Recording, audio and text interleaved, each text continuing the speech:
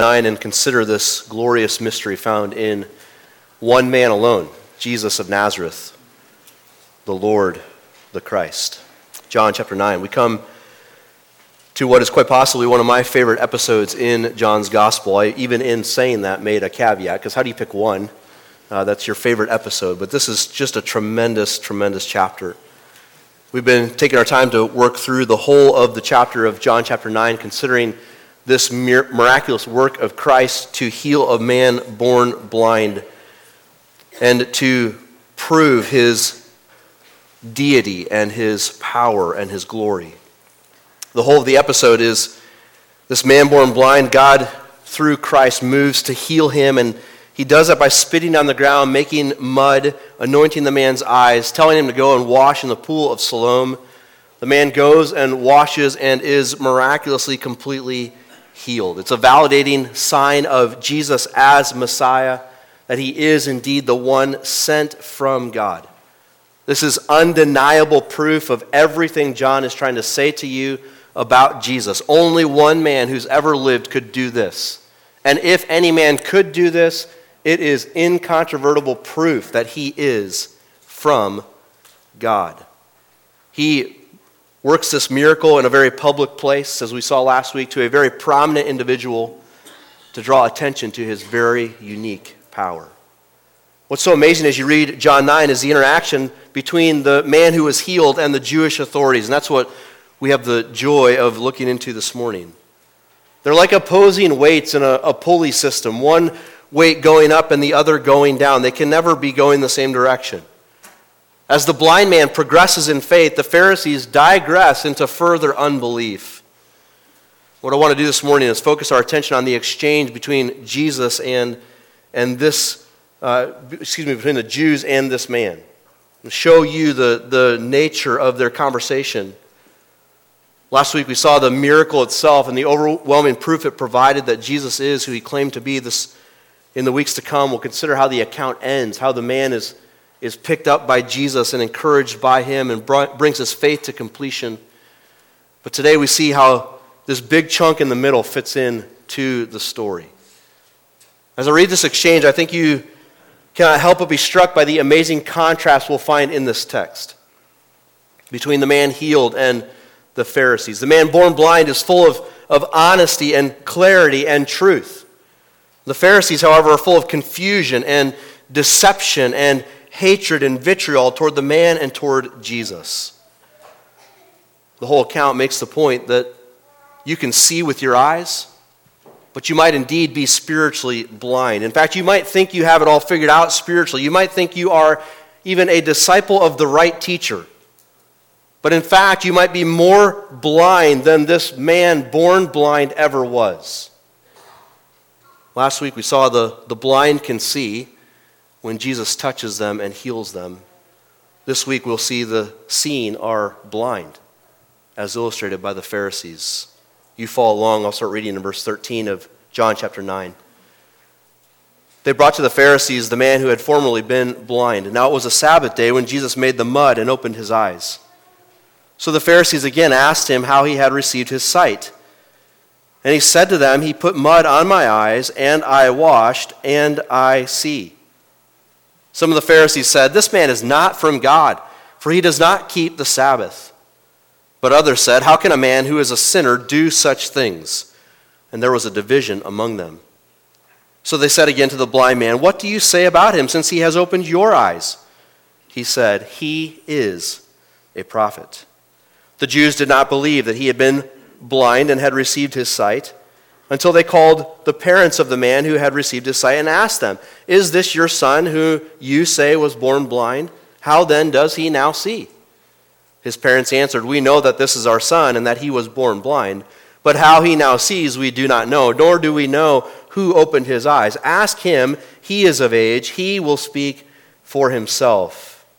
His parents said these things because they feared the Jews, for the Jews had already agreed that if anyone should confess Jesus to be Christ, he was to be put out of the synagogue. Therefore his parents said, "He is of age, ask him." So for the second time they called the man who had been blind and said to him, "Give glory to God. We know that this man is a sinner." He answered, "Whether he is a sinner, I do not know. One thing I do know, that though I was blind, now I see." They said to him, "What did he do to you? How did he open your eyes?" He answered them, "I have told you already, and you would not listen. Why do you want to hear it again? Do you also want to become his disciples?" And they reviled him, saying, "You are his disciple, but we are disciples of Moses. We know that God has spoken to Moses, but as for this man, we do not know where he comes from." The man answered, "Why, this is an amazing thing. You do not know where he comes from, and yet he opened my eyes. We know that God does not listen to sinners, but if anyone is a worshiper of God and does his will, God listens to him. Never since the world began has it been heard that anyone opened the eyes of a man born blind. If this man were not from God, he could do nothing." They answered him, "You were born in utter sin, and you would teach us?" And they cast him out. Pray with me, would you? Father, we are weak and weary, unable and incapable to receive your word as we should. I especially am unable and incapable to deliver your word as it is worthy to be delivered. So, Father, we beg of you in these minutes that you would help us along, that you would carry us along by your Spirit. Open our eyes to comprehend the glorious truths of this text. Would you lay it plain before us, that we might see the truth, love the truth, and thereby love you still more and more. Father, we ask for your help in this way. In Jesus' name, amen. You know, the same sunlight which hardens dry soil also melts wax. The same fire which burns wood is used to refine metals. We see that reality played out in the text before us. The fires of adversity have polar opposite effect in this text. The same facts are at play, right? They're not different for the two groups of people here. There's one man born blind who can now see, and Jesus is the one responsible. That's the bottom line issue in this text. And as the controversy brews and eventually blows up, the fires of opposition rise, and we see opposing effects upon the man and on the Pharisees. The man is strengthened in his faith through this trial, and the unbelief of the Pharisees is revealed, or may we say exposed, as they melt under the pressure of Jesus' undeniable sign. I want to walk you through this text by pointing out to you 5 pairs of truth. It'll end up being 10 points on the PowerPoint. Don't worry, we will move quickly. You will get to lunch before 2. As we see the progression, as I walk through it, I want you to see the progression of the blind man towards a true and a strong faith. And I want you to see the digression of the Pharisees' unbelief, devolving deeper and deeper into the chasm of their rebellious refusal to accept the bare and plain facts presented before them. The main point being illustrated in this text to us this morning, the golden thread that runs through it, is that where there is true faith, and when it is tested, it will be strengthened. It does not mean it will not fall down here or there. A righteous man falls 7 times and gets back up, Proverbs says. But ultimately, faith tested, that is true faith, will be faith strengthened. But false faith, when it is tested, will be exposed. The fires will burn off its mask and show it for what it is. You remember where we ended last week at the end of verse 12? It was in this complete perplexity of the crowd. Even the man who was healed didn't know exactly what was going on. He knew Jesus had healed him, but he didn't know a whole lot else. The crowd was perplexed. They didn't know what to do, so they grab this man in verses 13 to 15, and they march him to the Pharisees. John throws this little caveat in the text, lets you know that this all happened on the Sabbath day, not the trial. That happened the day after, I believe. But on the Sabbath day, he was healed. John tells you that so he can set up the controversy. And can I just ask you, do you think that was on accident by our Lord? Do you think he healed the man and went, "Oh, nuts, it's the Sabbath day"? Of course not. He knew exactly what he was doing. It was a well-aimed arrow at the heart of the Pharisees. It was an undeniable, incontrovertible, unavoidable miracle on the Sabbath to drive the point home that you are not who you say you are, Pharisees. This crowd, however, simply wanted to know from their religious leaders how they were supposed to be thinking about this man who had been healed. They're trying to make sense of it. What in the world just happened? And this guy who healed him, how should we think about him?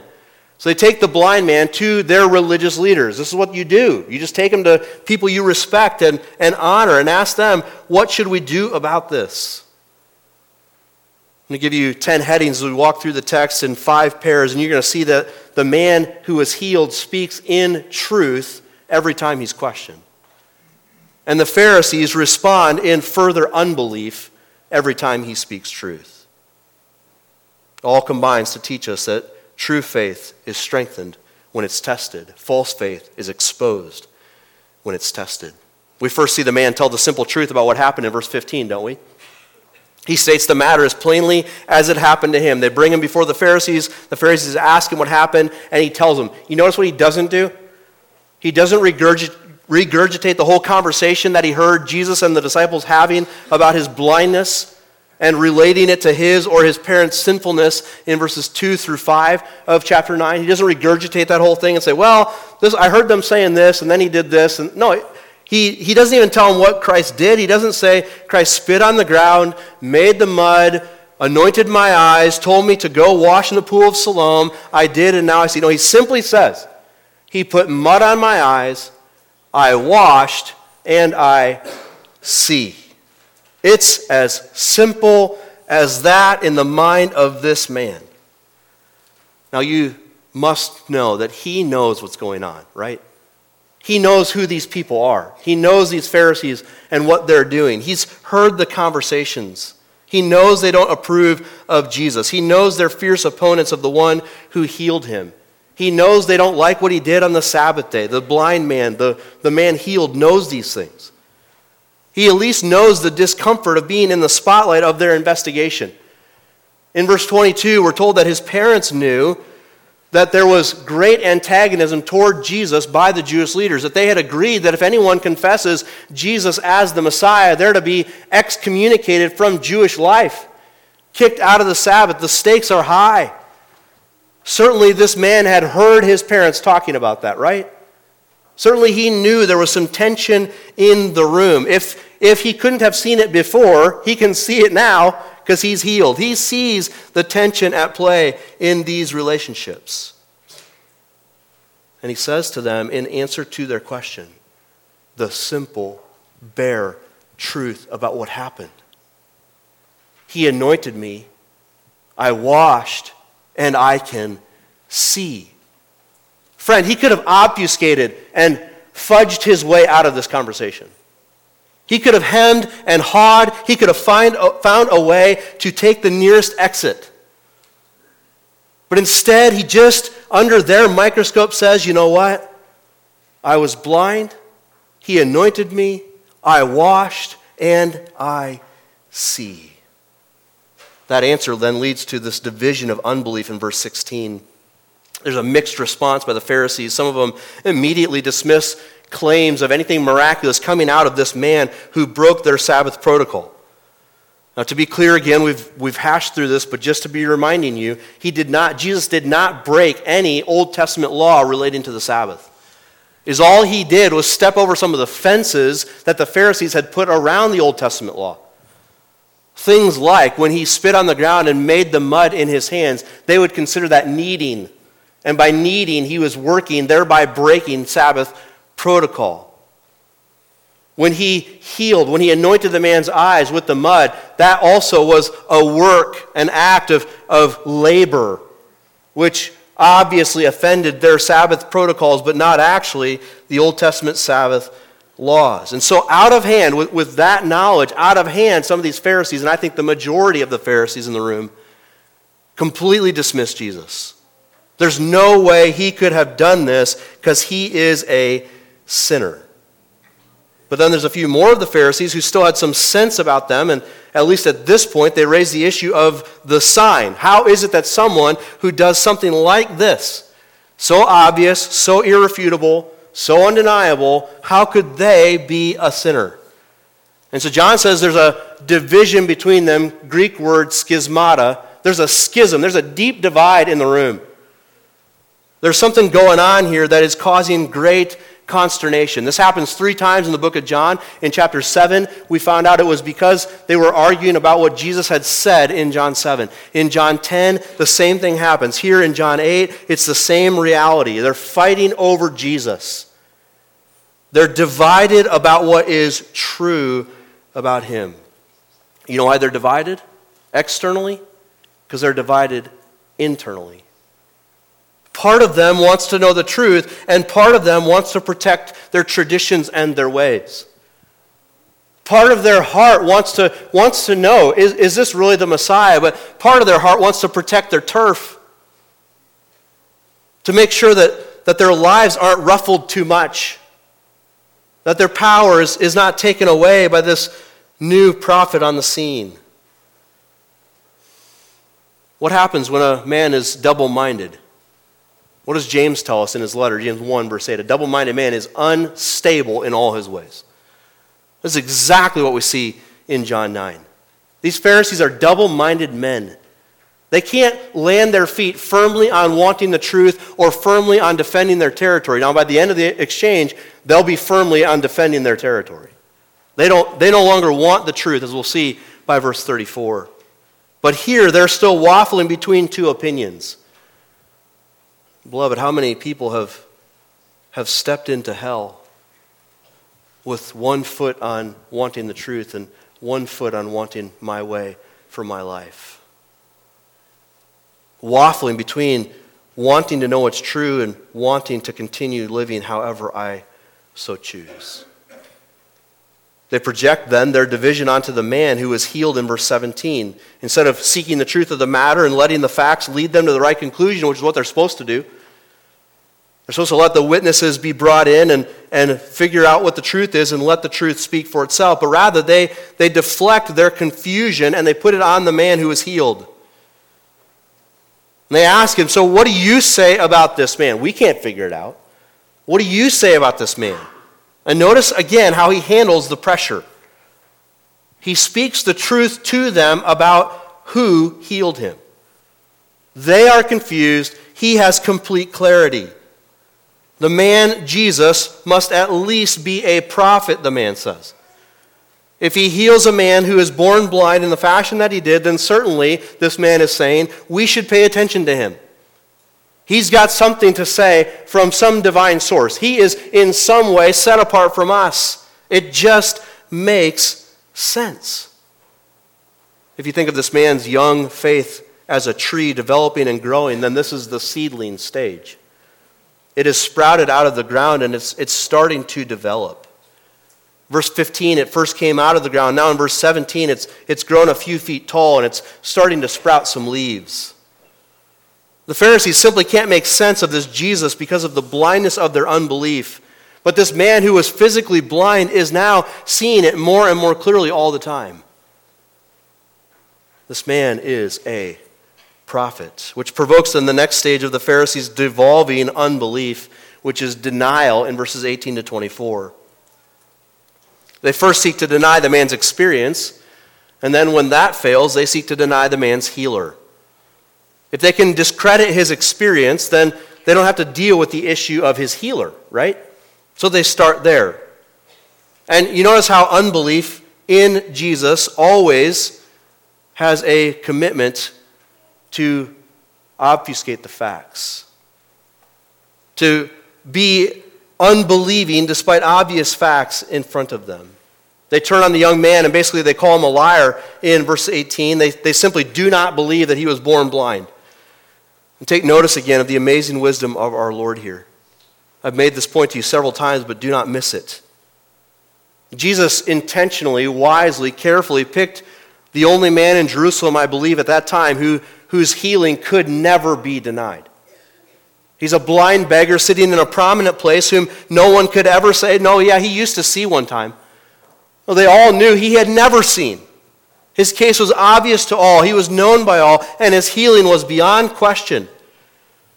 These Pharisees could work to manipulate the situation as much as they wanted to. They could try to discredit his testimony and his story, but it could never, ever be done. Oh, the depths of the riches and the wisdom and the knowledge of God, as evidenced in his Son. The Pharisees are so blinded by unbelief that they don't want to see the facts of the matter. This is the sheer denial of unbelief. It doesn't want to be confused with the facts.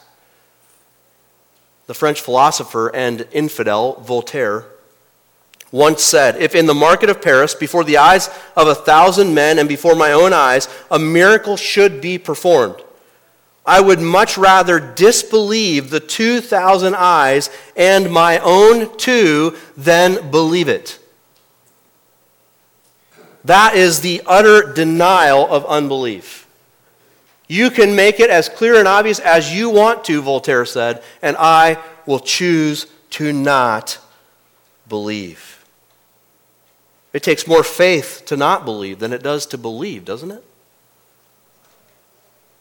But to appear to be concerned about the truth, the Pharisees then call the man's parents to testify to the matter. They call in the 2 and 3 witnesses that they're supposed to according to the law. It looks official, it looks good, but really it's just a power play, isn't it? Aren't they just bringing in the heavy hitters here for this man? Like, listen, we mean business here. If you stick with your story, they're out. We're gonna bring our power and our aggression down to your parents. You don't want to do that, do you? We're going to flex the muscles of our authority over your family. And not only that, we're going to make them flex their muscles on you. We're going to put pressure on them so they put pressure on you so you recant your story and cave. We know that his parents had quite the fear of the Pharisees. We're told that in verse 22. They answered the basic question about the reality of their son being born blind and that he could now see, but they refused to answer this incriminating question about who healed him. Now, to be fair, they probably were not there when Jesus was healed, right? They probably were not sitting with him, with their blind son, when Jesus came by. But remember back in verses 7 and 8, he came back after the washing in the pool of Siloam and being healed. He came back, the text says, and his neighbors questioned what happened to him. The insinuation is that he either went back to his house or at least in that area. And I think, as I already mentioned, this is the day after the Sabbath, so he was at home the night before. Now let me paint the scene for you. You've had a son born blind from birth. He's in his 20s, let's say. We don't know how old this man is. He's an adult. He's in his 20s. He's always been blind. One day he walks through your front door, totally seen. What is the first question you ask him? What is the first question you ask? How did you get your sight? Who healed you? Right? That's the first thing you ask. They knew the answer to the question, I am convinced. They refuse to answer the question because they know what will happen when they answer the question. They feared men. They feared the life-altering reality that truth would bring into their lives. And friend, if you're waffling between Christ or no Christ, let me tell you, if you step into the world of truth and submit to faith in Christ, it will be world-altering for you. It will be life-altering for you. Things will change for you. Know that going in with your eyes wide open. These parents knew if they admitted and confessed that it was Jesus who healed him and that Jesus is a prophet and a Messiah, they would have a complete change in their life. These parents are more concerned with the wrath of the Jews than they are with the truth about Jesus.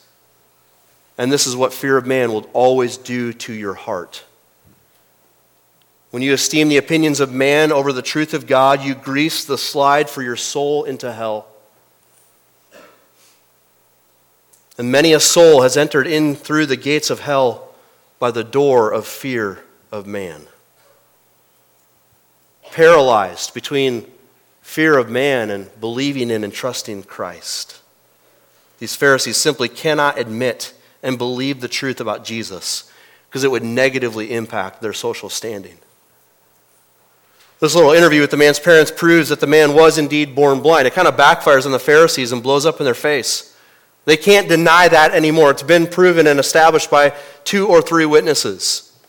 So does that mean now that they admit that Jesus did it and they believe in Jesus? Well, you know not. Of course not. They harden down and they brace down further in their denial and unbelief. And now they turn it away from the man's experience to the man's healer. And they say in this very official and threatening way in verse 24, give glory to God. We know that this man is a sinner. What they mean here, it can be taken from the book of Joshua, where Joshua confronts Achan. And the lots fall to Achan, and there's sin in the camp, and they don't know where, and the lots fall to Achan. And Joshua appears before Achan, and he says, give glory to God and tell the truth. That's what they're saying here to him, to the man born blind. Give glory to God, and then they fill in, they lead him along. Here's what we want you to say. We know that this man is a sinner. Just take note of the fact that you can be a child of the devil and talk like an angel from heaven. You can be a child of Satan and spew words that sound like you have just left the throne of God. They say, give glory to God. They want nothing of the sort. They want all glory for themselves. It's not uncommon for unbelieving and unregenerate hearts to use pious-sounding language, is it? To make statements that sound good religiously. They know the religious lingo. They know the phrases to say. They know how to sound like they're seeking the truth, but merely they are covering the darkness of their unbelief with the white robes of right words. They have zero interest in the glory of God here. That's what they say to the man, but it's not what they mean in their heart. Notice also that the verdict is already set. They tell the man, we know he's a sinner. Notice they can't even bring themselves to say his name. We know Jesus is a sinner. They can't even do that. He's just the man to them at this point. They hate him so desperately and want him out of their lives so completely. They just say, this man. They saw Jesus through the glasses of their already formed opinions. It did not matter what Jesus did. It did not matter what truth was presented before them. They were convinced he was a sinner. We knew that already. In chapter 7, they were convinced and committed to kill him because he was a blasphemer and a liar. They viewed him as being from Nazareth, and no good thing comes from Nazareth at the end of chapter 7. Chapter 8, they picked up stones to crush in his skull because he said before Abraham was, I am. In chapter 10, they'll call him a blasphemer and a liar. And by chapter 19, they'll hang him on a cross under the charge of lying and blaspheming and calling himself God in the flesh. So I wonder, how might you respond in this moment? You know the verdict's set. These are the power players in society. They can ruin your life. And your life just got fixed. Right? His life just got set right. He just got healed. He's one day into this new life. And here he is before the power players of society who are threatening him with a complete and utter destruction of life. How would you respond in that moment? Imagine the tension and the pressure at the end of verse 24. If he agrees with them that Jesus is a sinner, then he can simply go on his merry way and enjoy the rest of his life with his healed eyes. But that tree of faith continues to grow, doesn't it? These winds of adversity that are blowing against the tree have not knocked it over. All they've done is they've deepened the roots. To stay standing, these winds have driven this tree further into the soil. And now he's sprouting higher and bigger and greener. He answers their question by telling them the truth about his condition. And whoa boy, is it a doozy of an answer. So wise, so clear, and so true. He says that he does not know if this man is a sinner or not. Remember, he's still in the process of figuring out who Jesus is. He's still in growth. But he says, I do know what's happened to me. I do know the blessed reality of being blind but now seeing. In other words, he's saying, no matter what pressure you're going to put on me in this moment, I will never deny that truth. His statement of a physical miracle is one that so many believers have latched onto as a description of the spiritual miracle that's happened to us, right?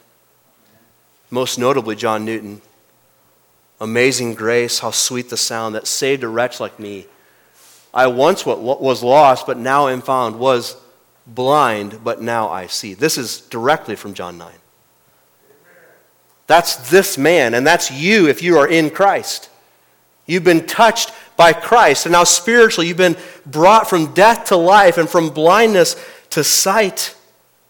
This man in John 9 is coming to that realization spiritually, but he definitely knows it physically. And he clearly says so. You can pressure me all you want. I stand by this truth. I once was blind, but now I see. Then notice the desperation of unbelief in verse 26. They start to come unhinged in verse 26. As he doubles down on his experience, they want to circle back around to the miracle. They want to pick at it one more time. They want to convince everyone else what they've already decided, namely that Jesus is a sinner, that he broke some Sabbath law. They want to interrogate him again, which is a classic courtroom tactic. If you don't get your answer out of the one you're questioning the first time, you circle back around and ask it 10 different ways until you finally find a little flaw in their testimony, and then you pick at it more and more until the whole thing drops. It's like you ever played the game Jenga with your kids and you're pulling those little wood blocks out? They're going right for the one that's going to knock the whole thing over. If I can pull on that one, it's over. So they want to rehearse the facts. They want to make it all fall down. In other words, they're desperate in their unbelief, realizing in this moment they're getting nowhere with the man. They try these last-ditch efforts. Pressure hasn't worked. Family drama hasn't worked. Maybe another inquisition will do the trick. But as you know, the man has none of it. Verse 25, he says to them that the reality of my condition is I was blind, but now I see. Now in verse 27, he says, here's the truth about your condition. I see my condition rightly, and now I see yours rightly. I'm not going to answer your question because I know what's going on here, and I'm going to call your bluff. I know what you're doing, and I'm not playing your game. He meets their unbelief with some sarcasm in verse 27. See, it is a spiritual gift. Just kidding, it's not.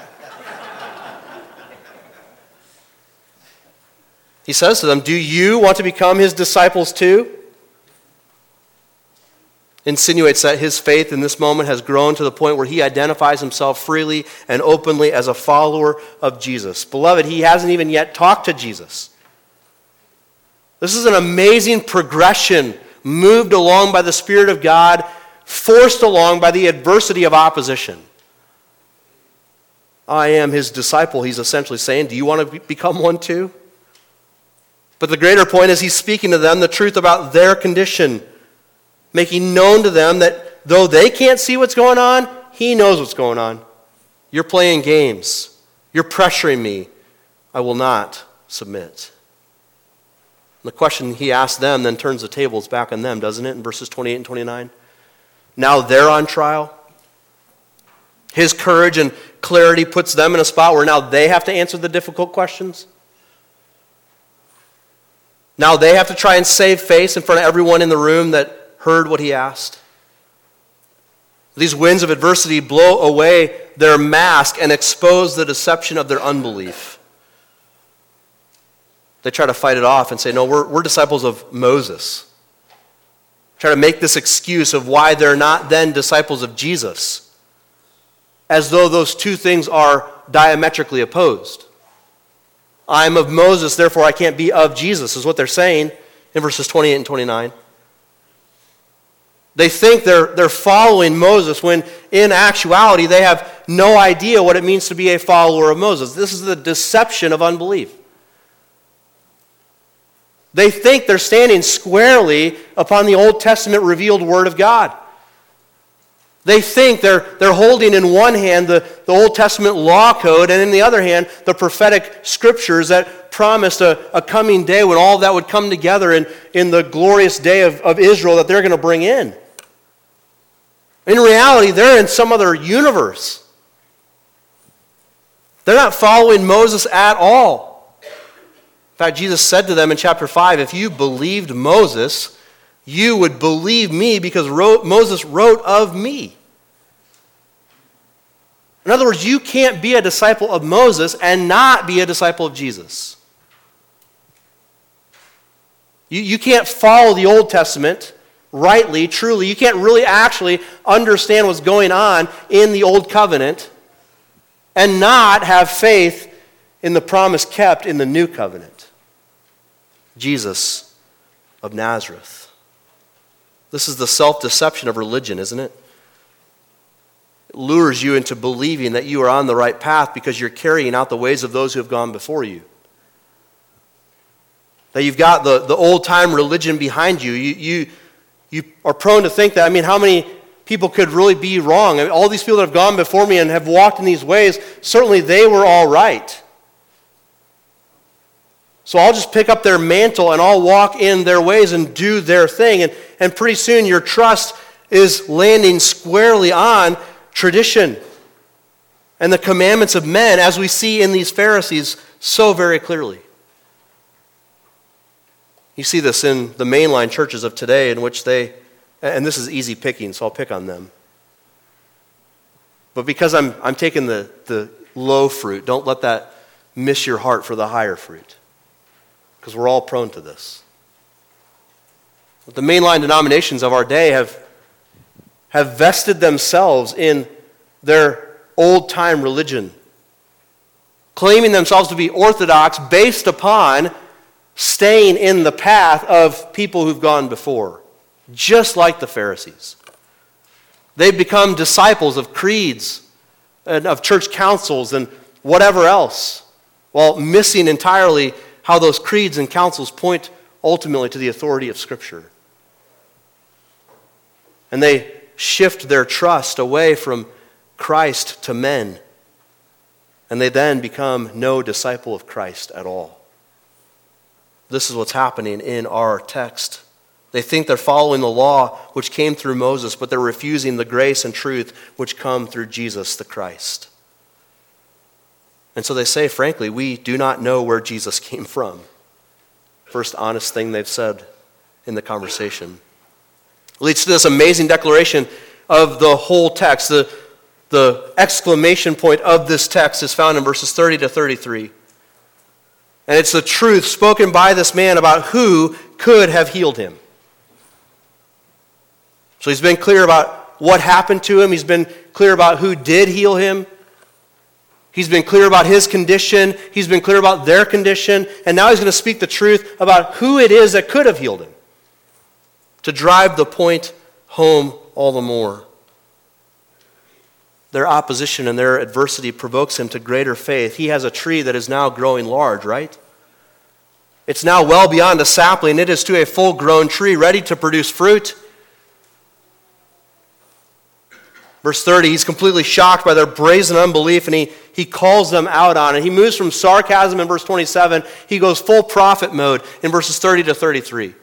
Like, listen, I'm having none of this. I'm going to tell you the truth to your face, no matter what it costs me. That's a prophetic word. He says, here's the truth of the matter. Here's what it is. How in the world can you not see this, he says. So he argues with them from their received and accepted truth from the Old Testament. I would guess that he sat in synagogue class under these Pharisees who taught him these things. And he's now repeating to them, listen, you taught me that a sinner cannot go to God and get anything from him. An unrepentant, impenitent sinner who refuses to humble themselves before the Lord has no accessibility to God. You taught me that. And you don't know where this man came from? How is it that he called down healing power from heaven to do a miracle that has never been done in the history of humankind? to heal eyes born blind. How do you not know? By the way, he says in verse 33 that Jesus is from God. If this man were not from God, he could do nothing. The opposite is true. He's stating in negative form what he firmly believes, that Jesus is from God.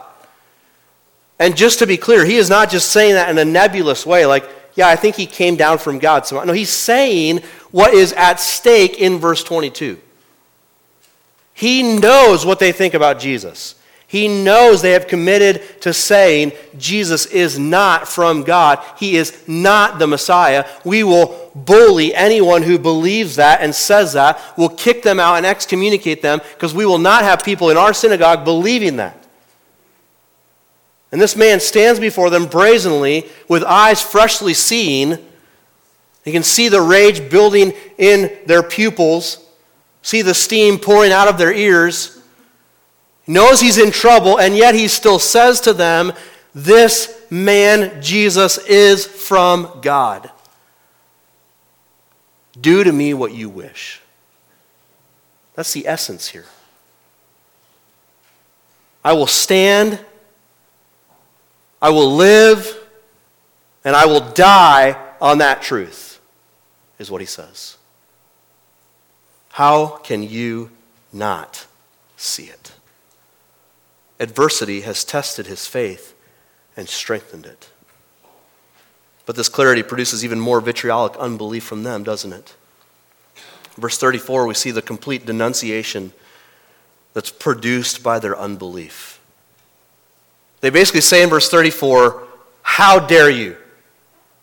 How dare you? They slap him on the proverbial hand and say, shut your mouth. How dare you come into our synagogue, you who were born in sin, and say this to our face? Unbelievable that you would think you could teach us. John loves to put irony in his narrative, so you must notice what happens in verse 34.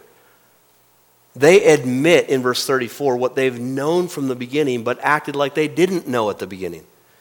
That this man was born in sin, in blindness. Now, he wasn't born in sin, his own or his parents'. Jesus cleared that up. But the Jewish thought was he was born blind because he was in sin. So they say, you were born in sin, meaning we admit you were born blind. That was the very thing they said at the beginning, we won't believe. They believed it all along.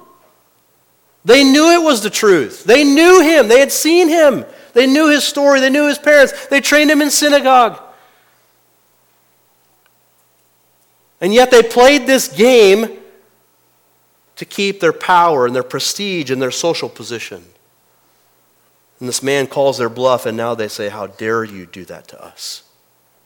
How dare you call our bluff? How dare you say that to our face? And so they denunciate him. They cast him out. That does not mean they simply throw him out of the room. This is looking back to verse 22 again, the core of the text. They completely excommunicate him from Jewish life. And I remind you, he is one day in to new sight. There are things he has never done in the temple because of his blindness. There are things of service and worship he's never participated in because he's been blind from birth. He's one day in, and now he's out again.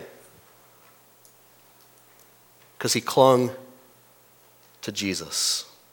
You see, this is where unbelief goes when it cannot win at the pressure game or the character assassination game or the power play game. It goes full denunciation game, full casting out game, full excommunication game. We can't convince you, we can't manipulate you, we can't power play you, therefore we get rid of you. Do you see how this explosion of controversy has affected the man differently than it has the Pharisees? This man of real faith had a faith tested by fires, and it was refined. His sapling tree of faith was pressed upon by the fierce winds of unbelief, and it strengthened his root system and grew a stronger tree. But that adversity which then challenged the professed faith in God of the Pharisees had an opposite effect. exposing their hearts and uncovering their unbelief. So what's the takeaway for you this morning? Maybe you're like these Pharisees who have a faith in God that's false and fake, and the winds of adversity have blown strong upon it and exposed it for what it is.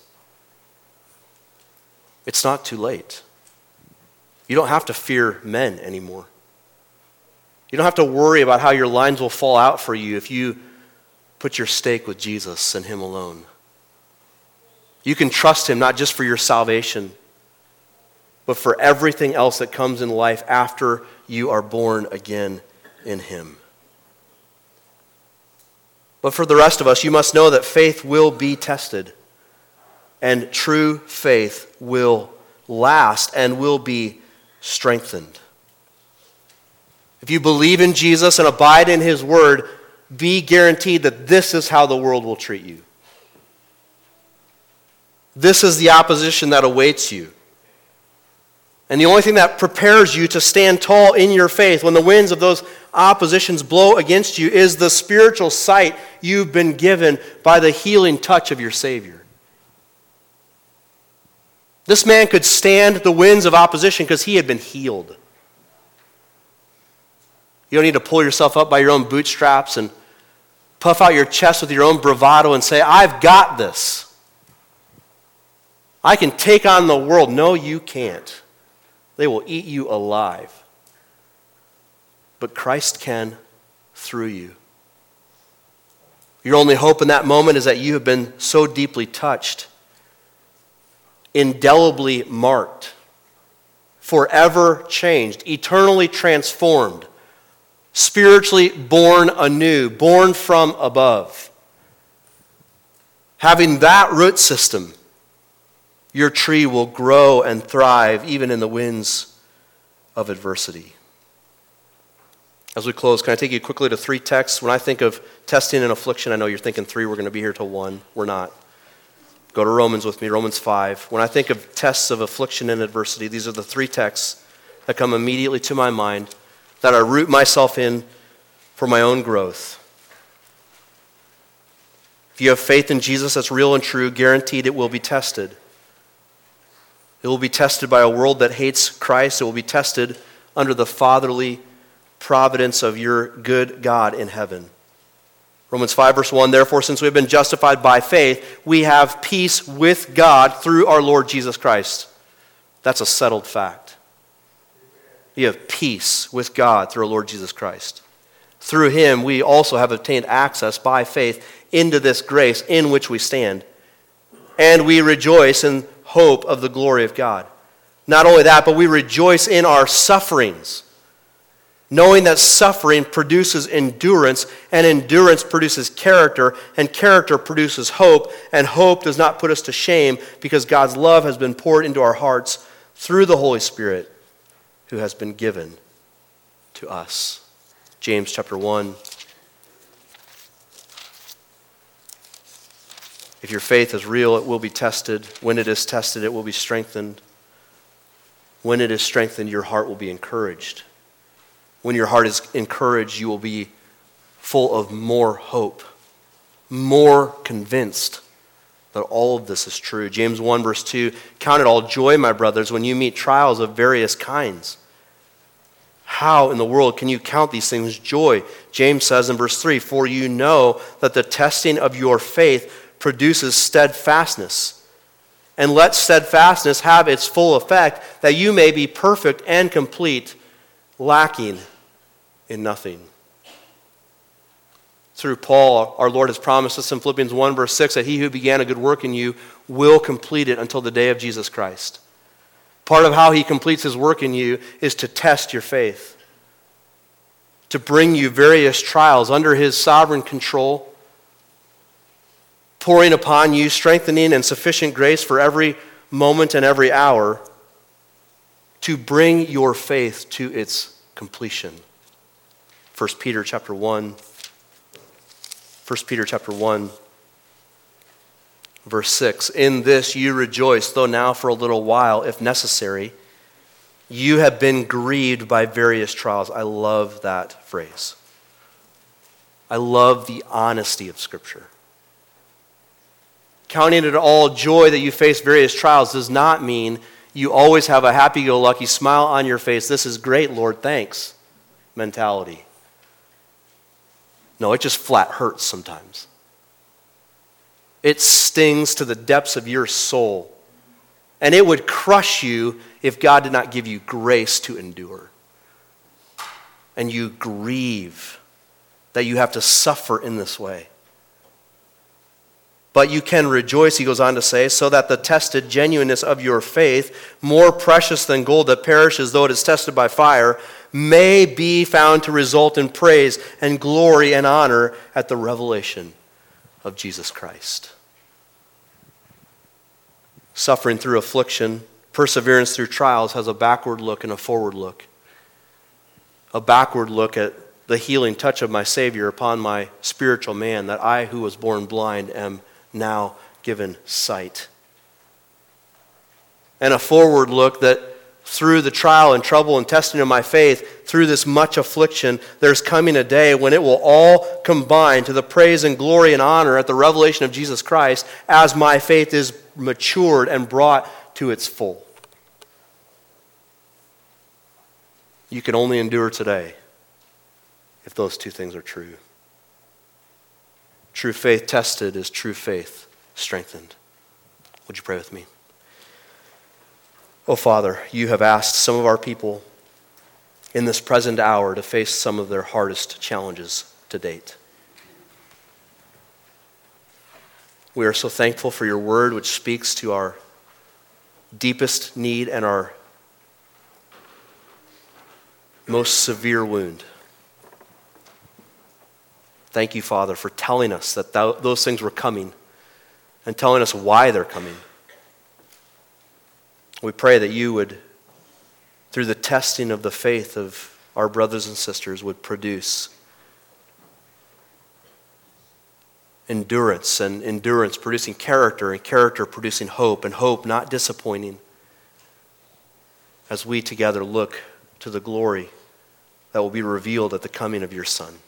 So, Father, help us as we grieve through trial to be filled with the joy of these texts as we trust you and as our faith is strengthened while it is tested. Help us, Lord.